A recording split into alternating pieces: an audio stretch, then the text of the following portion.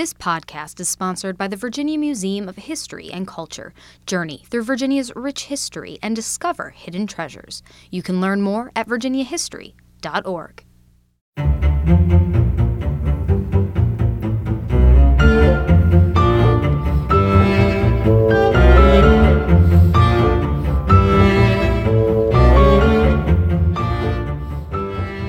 Welcome back to How We Got Here, Season 2, Episode 5. Whew, this season is flying by. I'm your host, Rachel DePompa. I'm an investigative reporter with the NBC affiliate WWBT in Richmond, Virginia. And I can't say this enough. Thank you for your support, your messages, your reviews, and especially the downloads. This week, we are turning back the clock on the week of December 16th through the 22nd. For our next segment, find your favorite blanket and curl up. Get comfortable. You might even want to grab a spot of tea. Okay, I couldn't help myself. December 16th, 1773. A political protest helps jolt the American Revolution to life. The Boston Tea Party. I hear you talking to yourself in your car right now. Wait. How We Got Here is supposed to be about Virginia, but you might not have known that the colonists here had a tea party of their own.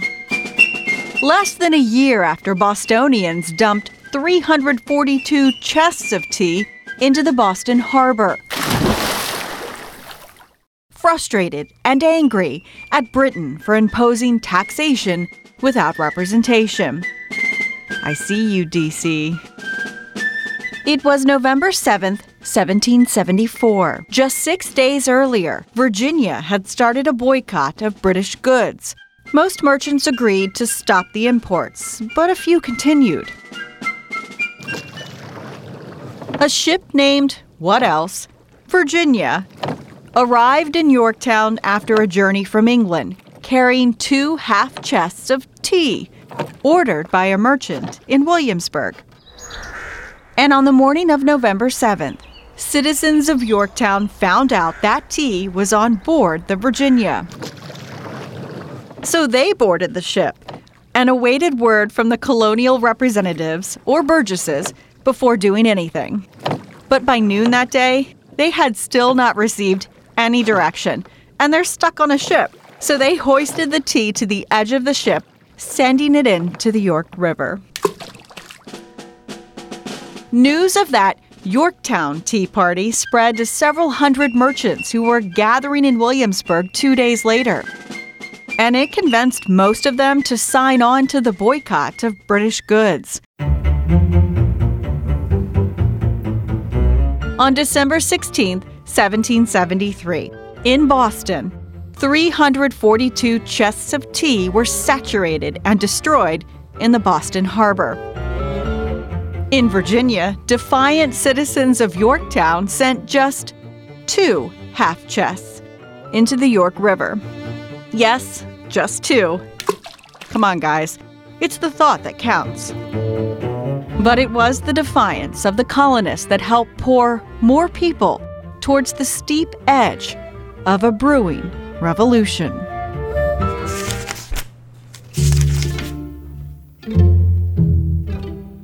Flying today is routine. Arrive at the airport, check bags, wait in line, get patted down inappropriately by TSA. Basically, we're hurrying up to wait to get on board. For most of us, flying has always been an option. And we have 2 brothers to thank for it. A pair of men from Dayton, Ohio, who brought their invention to the sandy beaches of the Outer Banks of North Carolina. And of course, we're talking about Orville and Wilbur, the Wright brothers. Their historic first flight, December 17th, 1903. Orville piloted the first try. It lasted just 12 seconds and 120 feet. But on the fourth and final flight of the day, Wilbur went 852 feet, staying airborne for 59 seconds. An incredible feat that would change society around the globe much faster than anyone could have anticipated. So what does Virginia have to do with all this? More than you might think. A story printed in the Virginian Pilot newspaper on December 18, 1903, the day after the soaring success, helped give the brothers national attention, but for all the wrong reasons. On the afternoon of December 17th, the Wright brothers proudly walked into the Kitty Hawk Weather Bureau, asking to use the telegraph to tell their family in Ohio what they had just achieved. But before the brothers got out the door, a message came back. It was from the operator in Norfolk, who had just passed on the original message. He asked if he could tell his local newspaper about the 59 seconds of flight. I know we're talking about telegraphs, but this is totally the telephone game. You'll see. That telegraph operator in Norfolk ignored their response and told his friend, a reporter for the Virginian Pilot. That man and his bosses worked to write a story with the few details they were given, putting something together they thought was worth reading. I think you can see where this has already gone off the rails, but it only gets worse. The resulting article was horrendously wrong. The headline at the top of the front page read in all capital letters, "Flying machine soars 3 miles in teeth of high wind over sandy hills and waves on Carolina coast." 3 miles? The longest flight of the Wright brothers on December 17th had gone just 852 feet. 3 miles is nearly 16,000 feet. The sub-headline on the right side of the paper said things like, 3 years of hard secret work by 2 Ohio brothers crowned with success. And, with man as passenger, huge machine flies like bird under perfect control. We hear this term a lot these days, but this really does warrant fake news. There's one paragraph in the article that really sums up the embellishment. I asked my producer Colton to find his inner old newsman voice. Like a monster bird, the invention hovered above the breakers and circled over the rolling sand hills at the command of its navigator, and after soaring for 3 miles, it gracefully descended to earth again and rested lightly upon the spot selected by the man in the car as a suitable landing place. Thank you, Colton. People could buy this paper for just 3 cents, by the way. It's 1903. And to make matters worse, the Virginian Pilot distributed this made-up story on the Associated Press wire service, meaning it was printed in dozens of newspapers all across the country. It wouldn't be until January 5th, 1904, just over 2 weeks after their first flight, that the Wright brothers issued a statement to the Associated Press calling the Virginian Pilot article a, quote, fictitious story, incorrect in almost every detail. They even gave the AP a truthful account of what had happened. Their statement was circulated, but few newspapers printed the correction. Well, because the truth was not nearly as exciting. December 17, 1903. The first time humans took to the sky in an invention that would lead to the modern-day airplane. But it was December 18, 1903, that a Virginia newspaper chose fiction over facts, staining its reputation to embellish an achievement that would go on to change the world, with or without the true story.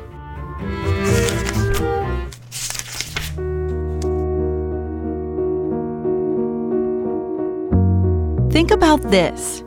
We're still in a place in this country where slavery existed here longer than it hasn't. For 246 years, it was a brutal practice in the colonies and eventual states. It was an accepted and legal way of life until lawmakers added to the Constitution, finally giving freedom to those who had dreamed of it for generations. December 18, 1865, the 13th Amendment to the Constitution to abolish slavery in the United States was formally adopted. Monumental. In 1865, that was the 246-year mark of the existence of slavery in what is now the United States. And passing and ratifying the 13th Amendment, which abolished slavery throughout this country in perpetuity, is a momentous occasion. If that voice sounds familiar, it's Dr. Karen Sherry, curator of exhibitions at the Virginia Museum of History and Culture. She joined us in Season 1. We are so glad to have you back on the How We Got Here podcast. Oh, the feeling's mutual. She's a trained art historian turned history nerd.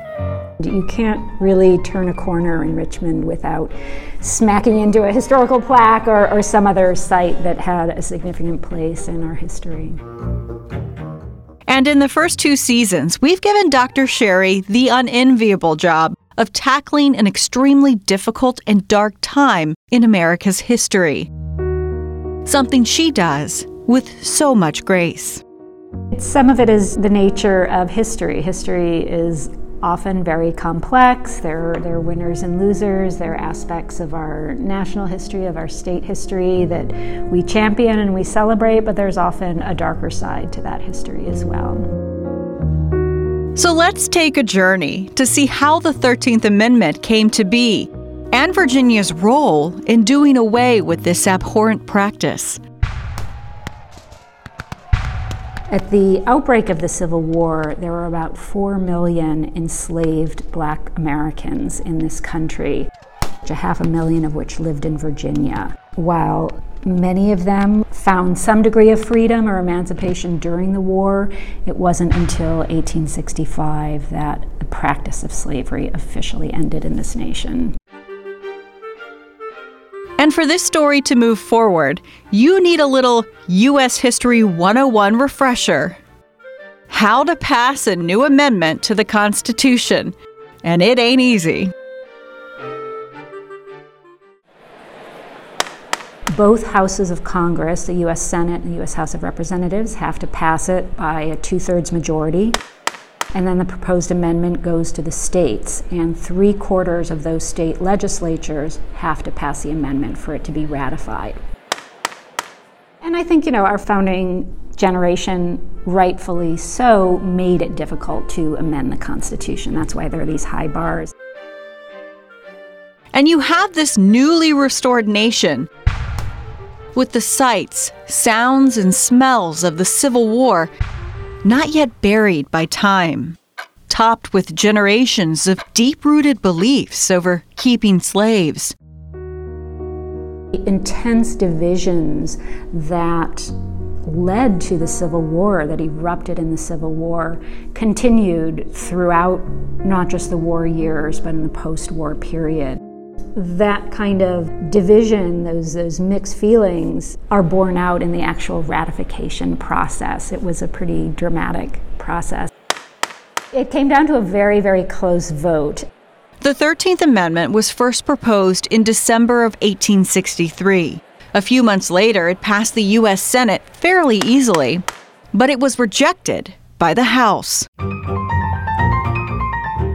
Lincoln set his sights on the looming presidential election in the fall of 1864.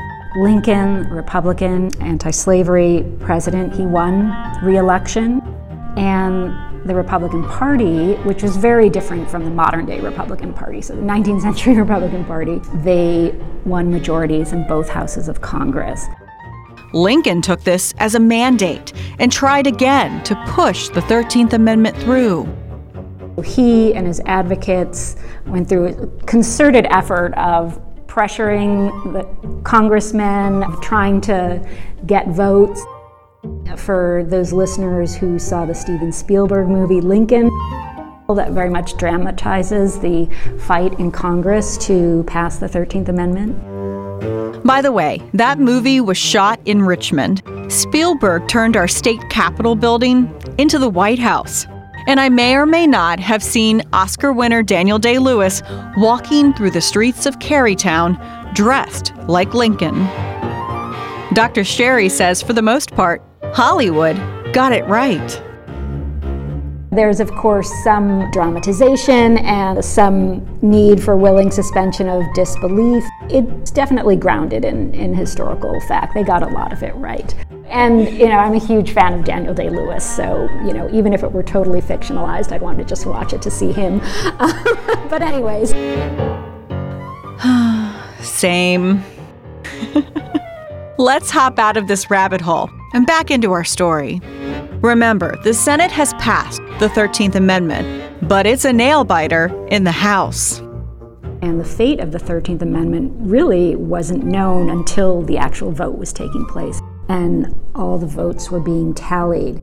In dramatic fashion, and by just a couple of votes, the House of Representatives did pass the 13th Amendment at the end of January 1865. And it's important to point out when Congress passed this amendment, no representatives from Virginia and many of the other seceded states were actually seated in Congress at the time. But Lincoln had the votes, and the proposed amendment goes to the states for ratification. There were 36 states in the Union, in the country I should say, because that was including the rebellious states. 27 were required for ratification. That's a high bar, 27 states.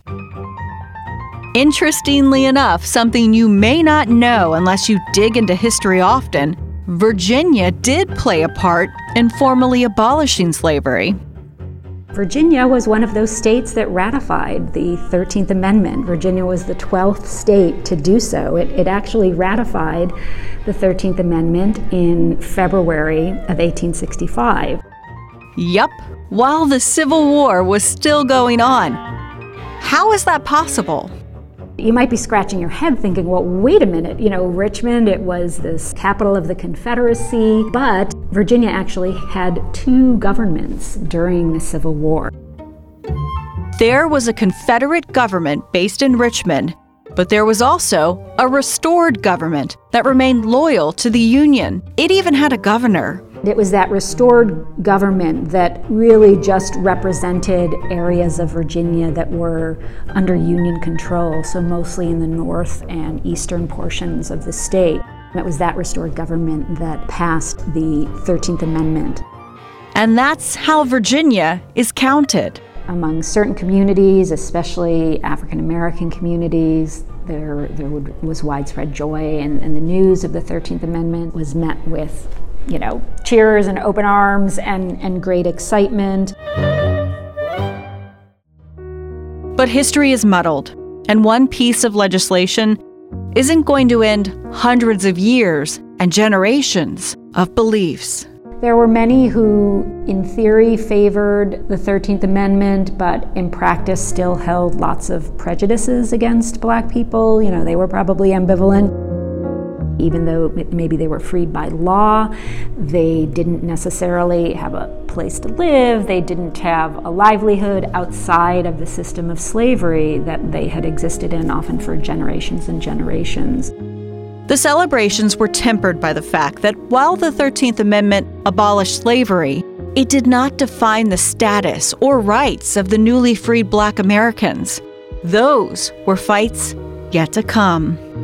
Even though slavery was abolished in our country in 1865, we're still feeling the legacies of those 246 years of the institution of slavery, legacies that are deeply rooted in discriminatory and racist notions that puts one category of people over another category of people. The end of slavery marked the beginning of Jim Crow laws, codes to perpetuate racism. And although December 18th, 1865, is a memorable moment in history, it also marks the monumental new struggle for Black equality, a struggle traced even into the threads of recent history.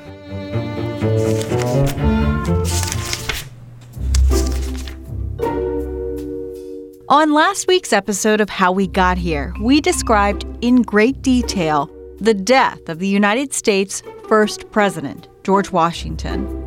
That was December 14th, 1799. But news didn't travel as fast as a tweet or email back then. It took 4 days for the news of his death to go from Mount Vernon in Virginia to the capital at the time in Philadelphia. Oh, I think that's wild. When you realize how important this news is, that it takes that long. Now, part of it may be that it just took a while to confirm, because it's so shocking, so surprising, so unexpected, that rumors get out in front of reality. But when reality sets in, it's truly terrible and dark time. Recognize that voice? That's Kevin Walsh, constitutional law professor at the University of Richmond. You heard from him back in Season 1 when we talked about Chief Justice John Marshall's funeral procession through Richmond. And John Marshall has a grim connection to Washington's death. He delivered the news to Congress. John Marshall was a congressman. He had actually been recruited to run for Congress by Washington. He didn't want to, but he did because Washington ordered him to, and he won. Congress was in session, and they hear the word of General Washington's death, and Marshall is actually on the floor of Congress, and it falls to John Marshall to announce to Congress formally the death of the revered General Washington. He has a speech that he gives of his own, testifying to his and the country's honor and respect for Washington. And along with Marshall's speech came resolutions from Representative Henry Lee of Virginia, read by Marshall, that included a legendary quote that Washington is known by today. That he was first in war, first in peace, and first in the hearts of his countrymen. When you try to sum up someone like George Washington and his significance to the country, to be able to do that in such powerful language, right? First in war. Right? Without General Washington's leadership, we wouldn't have had a country. First in peace. You have to build the country. You have to hold it together. But this isn't just about war and peace and wartime leadership, peacetime leadership. It's the true affection that people have. Well, how much more powerful than all that wordiness to say first in war, first in peace, first in the hearts of his countrymen. Everyone knows what those words mean at the time. Those words came out of John Marshall's mouth, but they were from Henry Lee's pen. But Marshall wasn't just talking about the nation's first president. It was personal. It was painful for him because Washington was his hero, and then he ultimately gives the tribute to Washington of writing his biography in 5 volumes. So he kind of announces his death and writes his life. And Marshall's speech on the death of his hero shows the sadness, even heartache, felt by not only the man who would go on to become the longest-serving Chief Justice in Supreme Court history, but fellow Americans. Mr. Speaker, the melancholy event which was yesterday announced with doubt has been rendered but too certain. Our Washington is no more. The hero, the sage, and the patriot of America. The man on whom in times of danger every eye was turned and all hopes were placed, lives now only in his own great actions and in the hearts of an affectionate and afflicted people. George Washington was the man everyone turned to in times of trouble, but the country's first president was gone, And it took 4 days for the news to reach the young nation's leaders on December 18, 1799.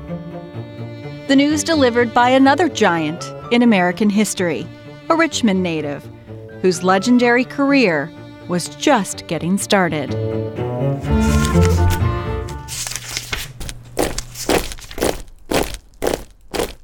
In today's world, we're fairly accustomed to public displays of military might, from enormous parades in China and North Korea to tanks rolling through Russia's Red Square. And if you look back into the first half of the 1900s, your mind may immediately go to the chilling footage of Nazis parading through the streets of Berlin. But there was an American assertion of military dominance that started right here in Virginia on December 16, 1907, and it was known as the Great White Fleet. In the last years of his presidency, Teddy Roosevelt ordered a massive fleet of the U.S. Navy to circumnavigate the globe to not only project American military power, but to prove that the Navy could shift resources from the Atlantic Ocean to the Pacific.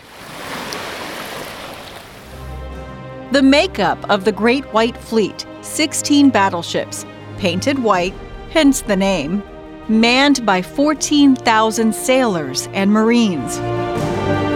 The ships were harbored in Hampton Roads, and these men were embarking on a naval deployment on a scale the world had never seen. Just imagine going around the world with a fleet of steam-powered steel battleships. All in all, the trip covered 43,000 nautical miles over 14 months. Nearly 2 trips around the Earth. The fleet stopped in 20 different ports on 6 continents. All of this before the First World War. It's easy to see why it's considered one of the greatest achievements in the history of the U.S. Navy. You can also guess there are a few good stories to come out of such a journey. So let's start at the beginning. It was a warm, cloudy morning in Hampton Roads on December 16, 1907. Teddy Roosevelt stood on the deck of his presidential yacht, the Mayflower. Why didn't they call it Yacht Force One? I know. Another bad one. The commander-in-chief was greeted with a thunderous 21-gun salute as each of the 16 ships steamed into the ocean in a long, majestic column. Picture it. The coal-burning ship stacked spewing, billowing clouds of black smoke into the gray sky. But this parade of the sea almost didn't happen.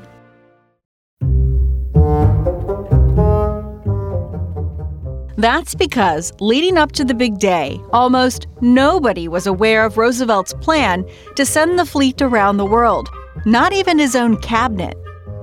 They just thought the fleet would be going from the east to the west coast as part of a training exercise. A senator from Maine threatened to withhold money for the venture, but Roosevelt challenged him, saying he already had the money and he dared Congress to, quote, try and get it back. Nobody took on Teddy, so the fleet took off. The sailors were kept busy with day-to-day routines and training, but the battleships did have some comforts of home: pianos, phonographs. You know, the grandparents of record players. If you're a kid, Google it. Plenty of playing cards, even pool tables, and silent movies. Sorry, there really isn't a sound for silent movies. I'm at it again, I know. Come on, you love listening. Anyway, there are a few notable moments from this worldwide cruise that are worth mentioning, and one of them was early on. Less than a month after leaving Virginia, the fleet anchored in Rio de Janeiro. And their first night there, nearly obliterated the goodwill between the United States and Brazil. A brutal bar fight. It happened at one of the more rowdier drinking establishments. Two local dock workers got into an argument, and one of them threw a bottle at the other, but missed his intended target. The bottle whizzed through the air, finding the next thing in its path, a U.S. sailor. If you've ever seen a bar fight in a movie, you know what happens next. The inebriated free-for-all spilled into the streets as both sides threw rocks, even bricks, at each other. When police finally arrived, the two sides were separated, and the sailors were led back to their battleships. After an investigation the next day, naval commanders testified that the civilians were the aggressors, and Brazilian officials agreed, clearing the sailors of any wrongdoing. From there, the voyage continued west, making a few stops before arriving to an incredible scene of pomp and celebration in Australia, 8 months after the journey began. The fleet was greeted by more than 250,000 people who had stayed up all night so they wouldn't miss the ship's arrival. The following 8 days were non-stop celebrations in honor of the naval visitors. But the long days at sea and days of endless partying was starting to get to some of the sailors. One of them was found asleep on a park bench in Sydney with a sign hanging above his head. It read, "Yes, I am delighted with the Australian people. Yes, I think your park is the finest in the world. I am very tired and would like to go to sleep." I don't know about 8 days of partying. I have 2 toddlers, so I do know about lack of sleep. A sign like that seems handy. 2 months later, the Great White Fleet headed for Japan. But while going through the South China Sea, they encountered one of the worst typhoons in decades. One sailor even wrote about a moment of incredible drama. You're not going to believe this one. Saying that one of his comrades was washed overboard by a huge wave. But then apparently that same wave carried the man to another ship, throwing him onto the deck. What? Remember, this is a story from one of the sailors on board. Did he embellish? Who cares? It's a freaking amazing story. Anyway, the fleet survived the typhoon unscathed. From Japan, they sailed into the Indian Ocean, stopping in modern-day Sri Lanka, where the crew was inundated with complimentary tea from none other than Sir Thomas Lipton himself. Yes, the same Lipton name you see today in the grocery stores. I told you their adventures were really cool. When the fleet finally crossed the Atlantic, they arrived back in Hampton Roads on a rainy February 22nd, 1909. February 22nd, by the way, George Washington's birthday. A timely arrival, I'd say. Once again, aboard the yacht, the Mayflower, President Roosevelt welcomed them back. He himself greeted with another 21-gun salute. December 16, 1907, the Great White Fleet left Virginia. After 14 months and enough nautical miles to travel the world twice, this American show of military might was a huge success. When the fleet arrived back home in early 1909, Roosevelt only had 2 weeks left in office. He later declared that the mission was the most important service he rendered for peace. One sailor put it simply, "We wanted to show the world what we could do." This podcast is recorded by WWBT NBC 12 in Richmond, Virginia. Thank you, Digital Director Kate Albright, for your masterful mixes. Without Kate, you don't even want to hear what my rough cut of this podcast sounds like. And to executive producer Colton Weekly for his fanciful reenactment of an early 20th century newsman. Let's listen one more time. Like a monster bird, the invention hovered above the breakers and circled over the rolling sand hills at the command of its navigator. When he recorded that, he explicitly told me not to share it with our newsroom. You know how that turned out. And to our guests this episode, 2 returning guests at that. Kevin Walsh with the University of Richmond and Karen Sherry with the Virginia Museum of History and Culture. Next week on episode 6, a fiery Christmas disaster at a Richmond theater. Plus, a U.S. president is born in Virginia, but he only lived here 16 months.